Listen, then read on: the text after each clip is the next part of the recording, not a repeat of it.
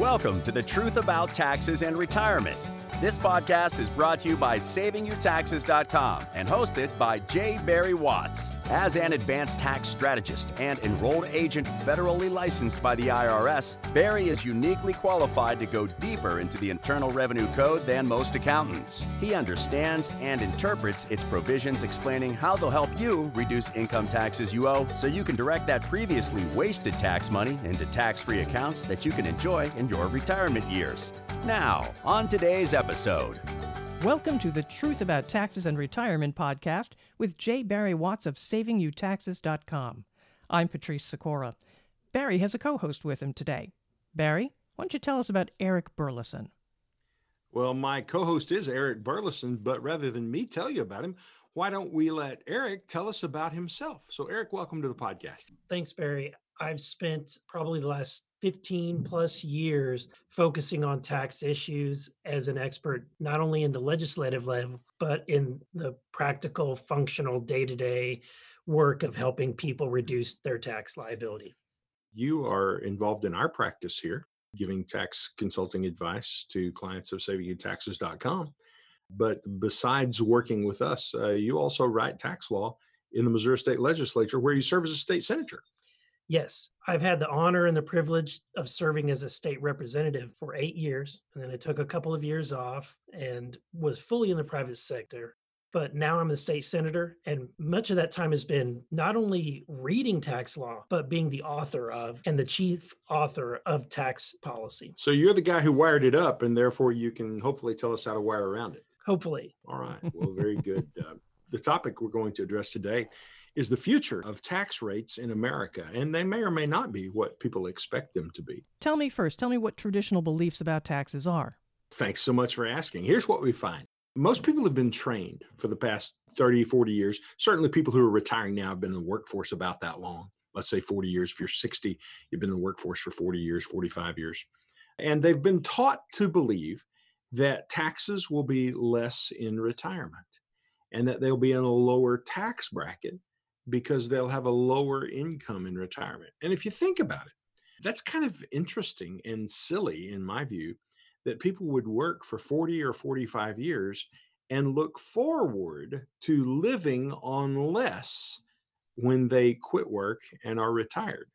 But people have believed that that would be the case, and no one's ever challenged that belief in most of the conversations I run into. But we're always told we're not going to be spending as much. Well, I think that's an interesting question in and of itself. If you just stop and think about it, answer this question in your own mind. What day of the week is the most expensive day for you? If we had some Jeopardy music, this would be a great place for it to go. Da, da, da, da, da, da, da. So what is it? Well, if you stop and think about what the most expensive day of the week is for most people, it's the one day when you have time to go to the grocery store and to take your car by the shop and have the oil changed on it, and to go get your hair cut, and to stop by the mall and pick up that new outfit. Saturday is the day that most working people have available to do all of those kinds of things. And once you retire, every day is Saturday. So you can spend money not just on one day of the week, Saturday being the most expensive. You can spend money then every day of the week. You can play golf not just one day a week, you can play golf 6 days a week. So Saturday is the historic most expensive day for working folks. And when you retire, you just multiplied your most expensive day by 6. So the notion that you're going to live on less in retirement is, I think, a fallacy. And frankly, most people don't want to do that. They want to live at the same level that they have been used to, the same income level, or even more. That's very depressing. You know that? Yeah, well, I'm just here to cheer you up. Well, you've done Glad that I could help. What else are we finding as people retire, especially when it comes to taxes? Because they've been investing. How? Tax deferred? Well, because you think that your income will be less in retirement, and because you think you'll be in a lower tax bracket when you retire, well, then you've been taught to put your money away into tax deferred accounts. Your 401k is an example of that. A tax deductible IRA is an example of that. And so we've got people who have spent 30 years plus putting money into those accounts, getting a tax break while they did it. And as a result, their taxes may have been lower during all those working years. But now, when they retire suddenly and start taking money out of their 401k or IRA type account, it will actually vault them into the next higher tax bracket. So, tax deferred investing may not be the best idea unless you're certain that you'll be in a lower tax bracket in retirement. And I'm here to tell you that most people don't want to be in that lower tax bracket. Well, what drives the taxes up as a retiree? Well, when people retire, they lose some of the tax breaks and benefits. Eric, you write the legislation on some of this, at least in the state of Missouri. Tell us what some of those benefits that they lose are. Obviously, at the very beginning, a lot of people have worked to have their mortgage paid off. And so that's one of the early deductions that people are going to lose if they no longer have that mortgage interest deduction. They're no longer getting the deduction that they might get if they're pouring into that 401k. So they're now paying for that. Well, so on a mortgage interest deduction, so you go to work, let's say you're 25, and you get married and you buy a house and you get a 30-year loan. You're going to pay that house over a 30-year period of time. So that's going to be age 55, and you're going to retire about 60. So as you get to the end of your working career, then you have paid off the house and you no longer have what is most people's biggest deduction, which is their mortgage Right. interest. Absolutely. And even if you haven't paid it off, you might be at a place where it's a much smaller amount than what it was when you first took out the loan. So the longer your loan goes, you get toward the end of the loan, more of your payment goes toward principal instead of interest. So the value from a tax perspective of that interest payment diminishes over time. In the last Yeah. years, it isn't very significant. And we see even people that really planned ahead and maybe they had rental property, they're now at a place where those properties, they can't experience the full depreciation of those assets. Mhm. Those are just a few examples. So you've lost your mortgage deduction. You've lost the deduction for the kids being at home, the child tax credits, and the child has a deduction. You've lost your 401k contribution because you're no longer working. You mentioned that. So if you're no longer working, you're no longer making the contribution to your 401k and getting a deduction for doing that. Yeah, another big one are folks that are paying for the child's college expenses. Mhm. So that's a great opportunity to capitalize on deductions that are available. But usually when you're retired, those are gone. Kids are already out of the Mhm. house. I'm in my late 50s. My last one just graduated college about 2 weeks ago. So there's no longer any expense that goes on my tax return related to the education of kids. So that's exactly where I'm at. What about charity here? That's a good point. I'm glad you brought that up. You know, when you're working, a lot of people write checks to charity. When you're no longer working, you suddenly feel like you have a lot more time than you do money. And so instead of writing checks to charity, what we find people start doing is volunteering their time. And the bad part about that, or where that affects you tax wise, is that your checks that you write to charity are deductible, but the time that you give to charity is not deductible. So when you total all of these things up that we've been talking about, those were the things that were giving you tax breaks. And when all of those disappear, if nothing else changed but just those things disappearing, well, then that alone could cause you to be in a higher tax bracket. All right, what do you do? I think what we do is realize where we are and where we're going potentially and what we think the future of taxes will be. And then we make appropriate adjustments along the way. I think the first question is this: what's the future of tax brackets? What has to happen in the future in order for taxes to go higher? Eric, what's the answer to that question? Nothing.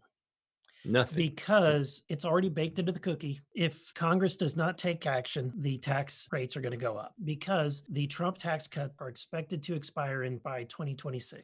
Well, they're not just expected to. That's what the legislation said. Yes. That was the Tax Cuts and Jobs Act, also called the Trump tax cuts. And for example, if you made $250,000 a year as a family before the Trump tax cuts, the Tax Cuts and Jobs Act, you were in the 33% bracket. But now, after the Tax Cuts and Jobs Act, the same $250,000 family is only in the 24% bracket. So that's 6, 7, 8, 9% in tax that they are saving. In 2026, that all goes away. because the legislation as it was written sunsets those tax breaks. And so on January 1, 2026, boom, we're right back in the tax brackets we had before. And if you're in the 24% bracket today, it'll launch you back to the 33% bracket. Is there any chance that could be extended, or is it final date? Well, technically, it's the final date because that's what's written into the law.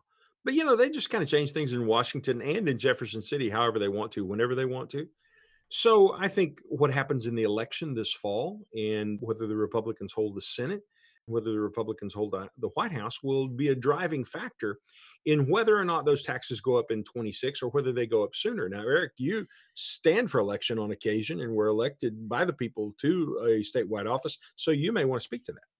I would say that there's no way with a divided House and Senate and president or executive branch that you'll see a tax cut extended unless things change. So with a divided Congress, the way it is a political divide, it's more than likely than not that nothing is going to get passed and those tax breaks that we experience today are going to go away.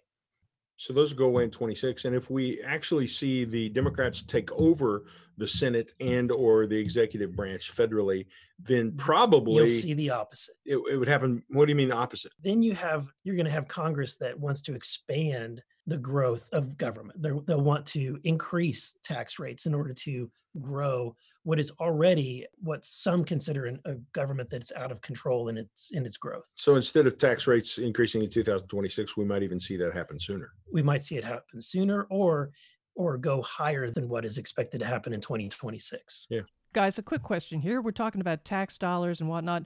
Where do the tax dollars go? Well, it's interesting you asked that question. What drives government spending is primarily Social Security, Medicare, Medicaid, and interest on the debt. In fact, in 2020, this year, 91 cents out of every tax dollar received by the federal government goes to pay for one of those four things: Social Security, Medicare, Medicaid, or interest on the debt.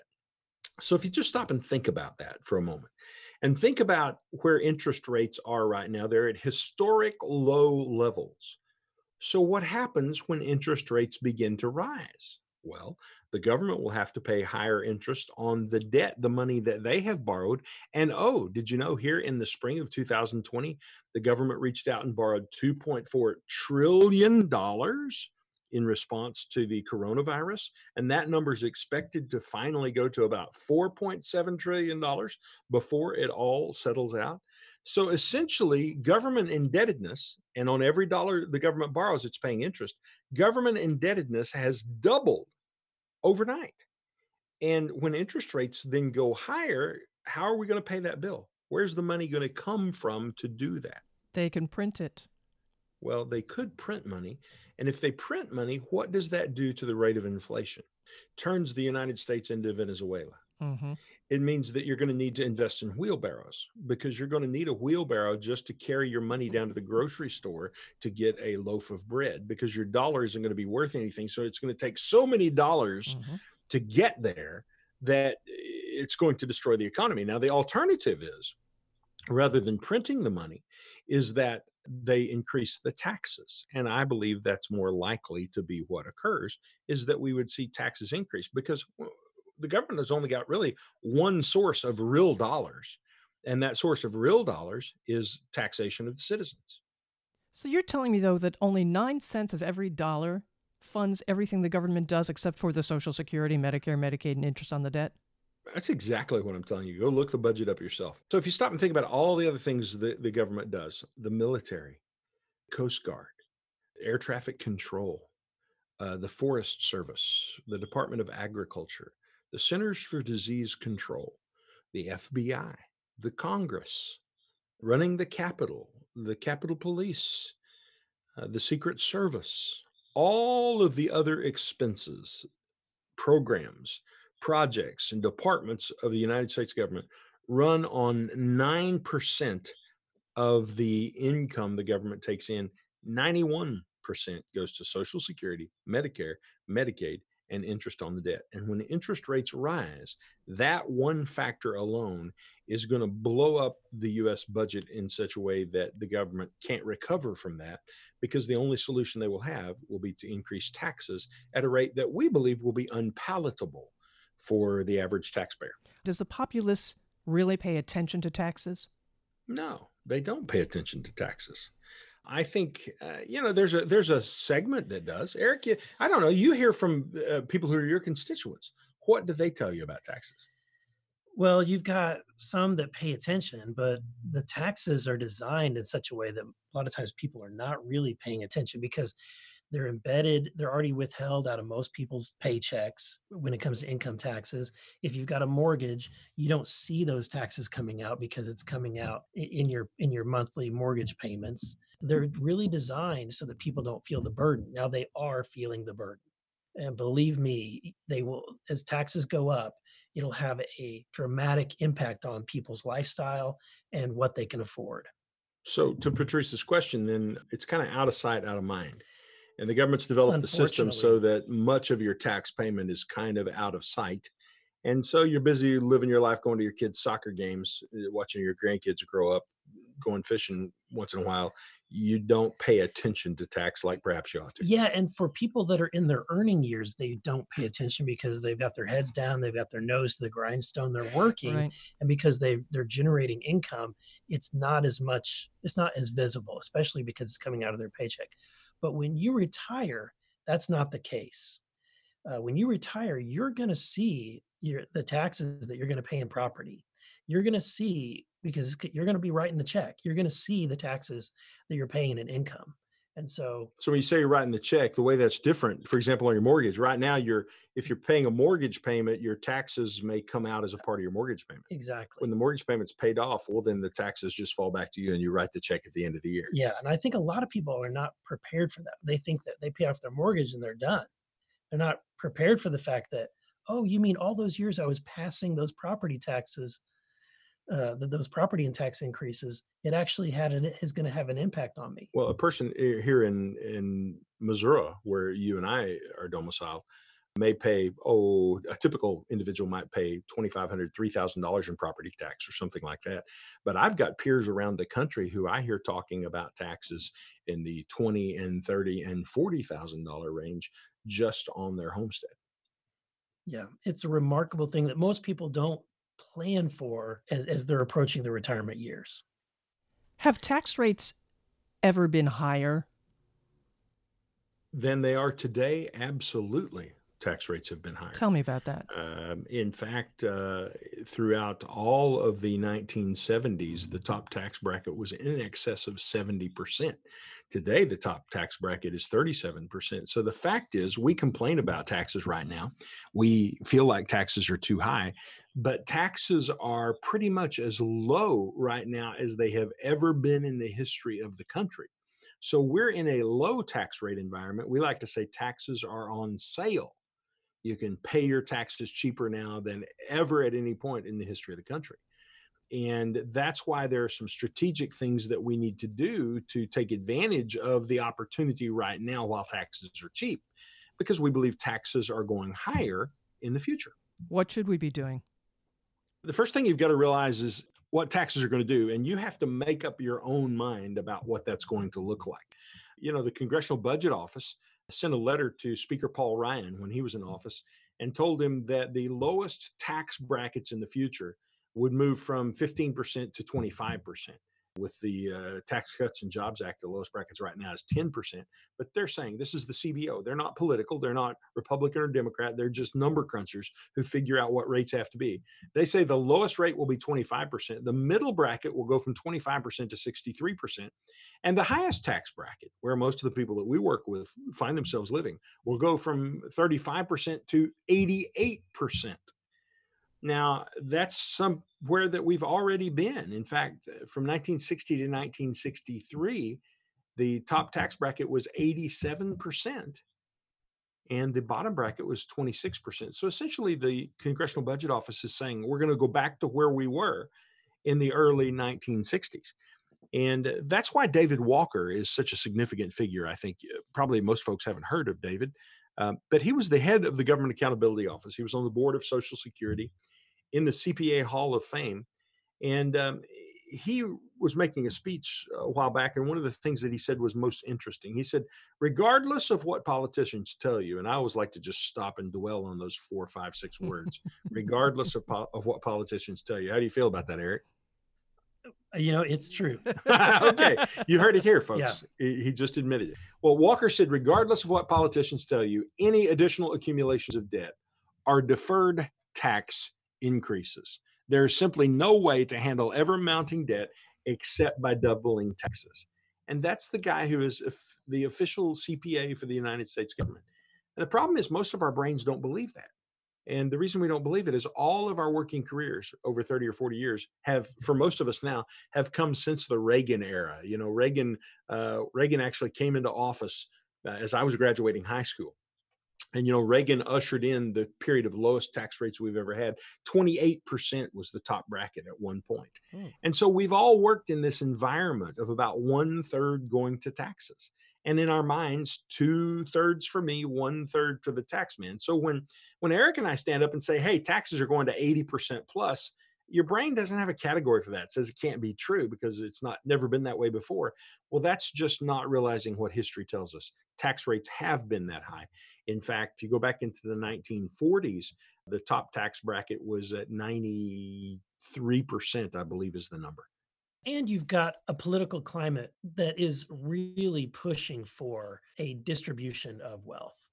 You've got an underbelly of the American culture that is really trying to push for higher taxes on those higher earners, especially.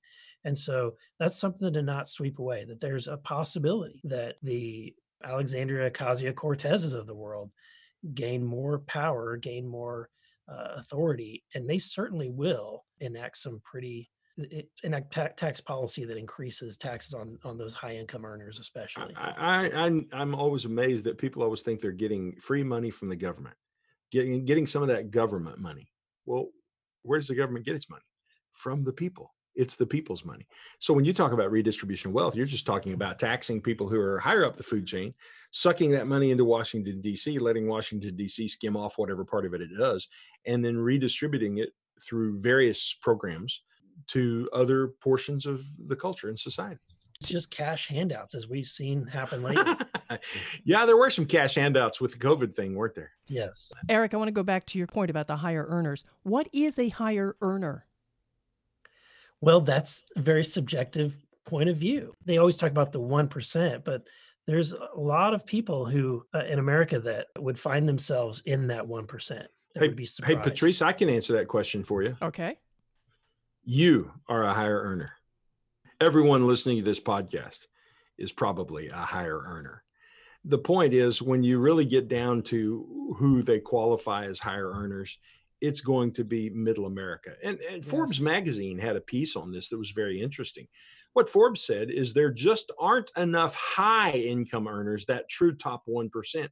There aren't enough of them to tax to make any difference when it comes to raising enough money for the government to spend. Poor people don't have anything to tax. So it's the middle class that is where all of the tax potential is, because there are so many people in that middle class. They always talk about taxing higher earners, but in reality, it's going to be taxing middle class wage earners when the time comes. All right, my hand is up. What should I do? Well, there are a number of steps that you can take. If you have the majority of your money in a 401k or an IRA type of an account, where you've been getting a tax break for putting that money in there, then you need to begin cleansing that account from taxes right now while tax rates are low, paying the tax and getting it out of your mind, and do that before tax rates get higher. So we've got about a 6-year window of time between now and 2026 when tax rates are set to go higher. And you should use that time wisely to reposition money from those tax deferred accounts over to tax-free accounts. Now, an example of a tax-free account would be a Roth IRA or a private insured retirement advantage account, someplace where you don't pay any taxes in the future. Can you imagine having $2 or $3 million that is paying you monthly income, but you're not getting a 1099 that requires you to pay any tax on it because all of it was coming from accounts that had already had the taxes paid and were tax-free. So that's the way we try to guide retiring clients. Now, if it's a business owner, there are a variety of things that you can do. For example, one simple thing a business owner can do is set up what's called a segregated asset plan. And they can get up to a 6-figure tax deduction for doing that today. And then when they get ready to pay the tax on the money later on, the tax can be as low as 4% when they take it out of the plan. So if you could get a 6-figure tax deduction today, and then when you realize that money later, only pay 4% in taxes on it, well, that's something that's really worthy for consideration for a business owner. So those are some of the kinds of strategies that are brought to the table, but there are literally hundreds of them, and these are just some popular ones that popped into mind as you asked the question. All right, lots of thought-provoking stuff here, guys. How can people reach you if they want to talk about this? Well, the easy way to reach us is to go online to savingyouTaxes.com. And at savingyouTaxes.com, you'll find a way you can email us. You'll find our telephone number. That's the easy way to get in touch with me or with my co-host, Eric Burleson. To subscribe to the Truth About Taxes and Retirement podcast, simply tap the subscribe button on this page. You can also share with the share button. I'm Patrice Sikora, and let's talk again later. Thank you for listening to The Truth About Taxes and Retirement podcast. Click the subscribe button below to be notified when new episodes become available. The information covered and posted represents the views and opinions of the guests and does not necessarily represent the views or opinions of SavingYouTaxes.com. The content has been made available for informational and educational purposes only and is not intended to be a substitute for professional tax and investment advice. Always seek the advice of your own qualified advisor with any questions you may have regarding taxes and investing.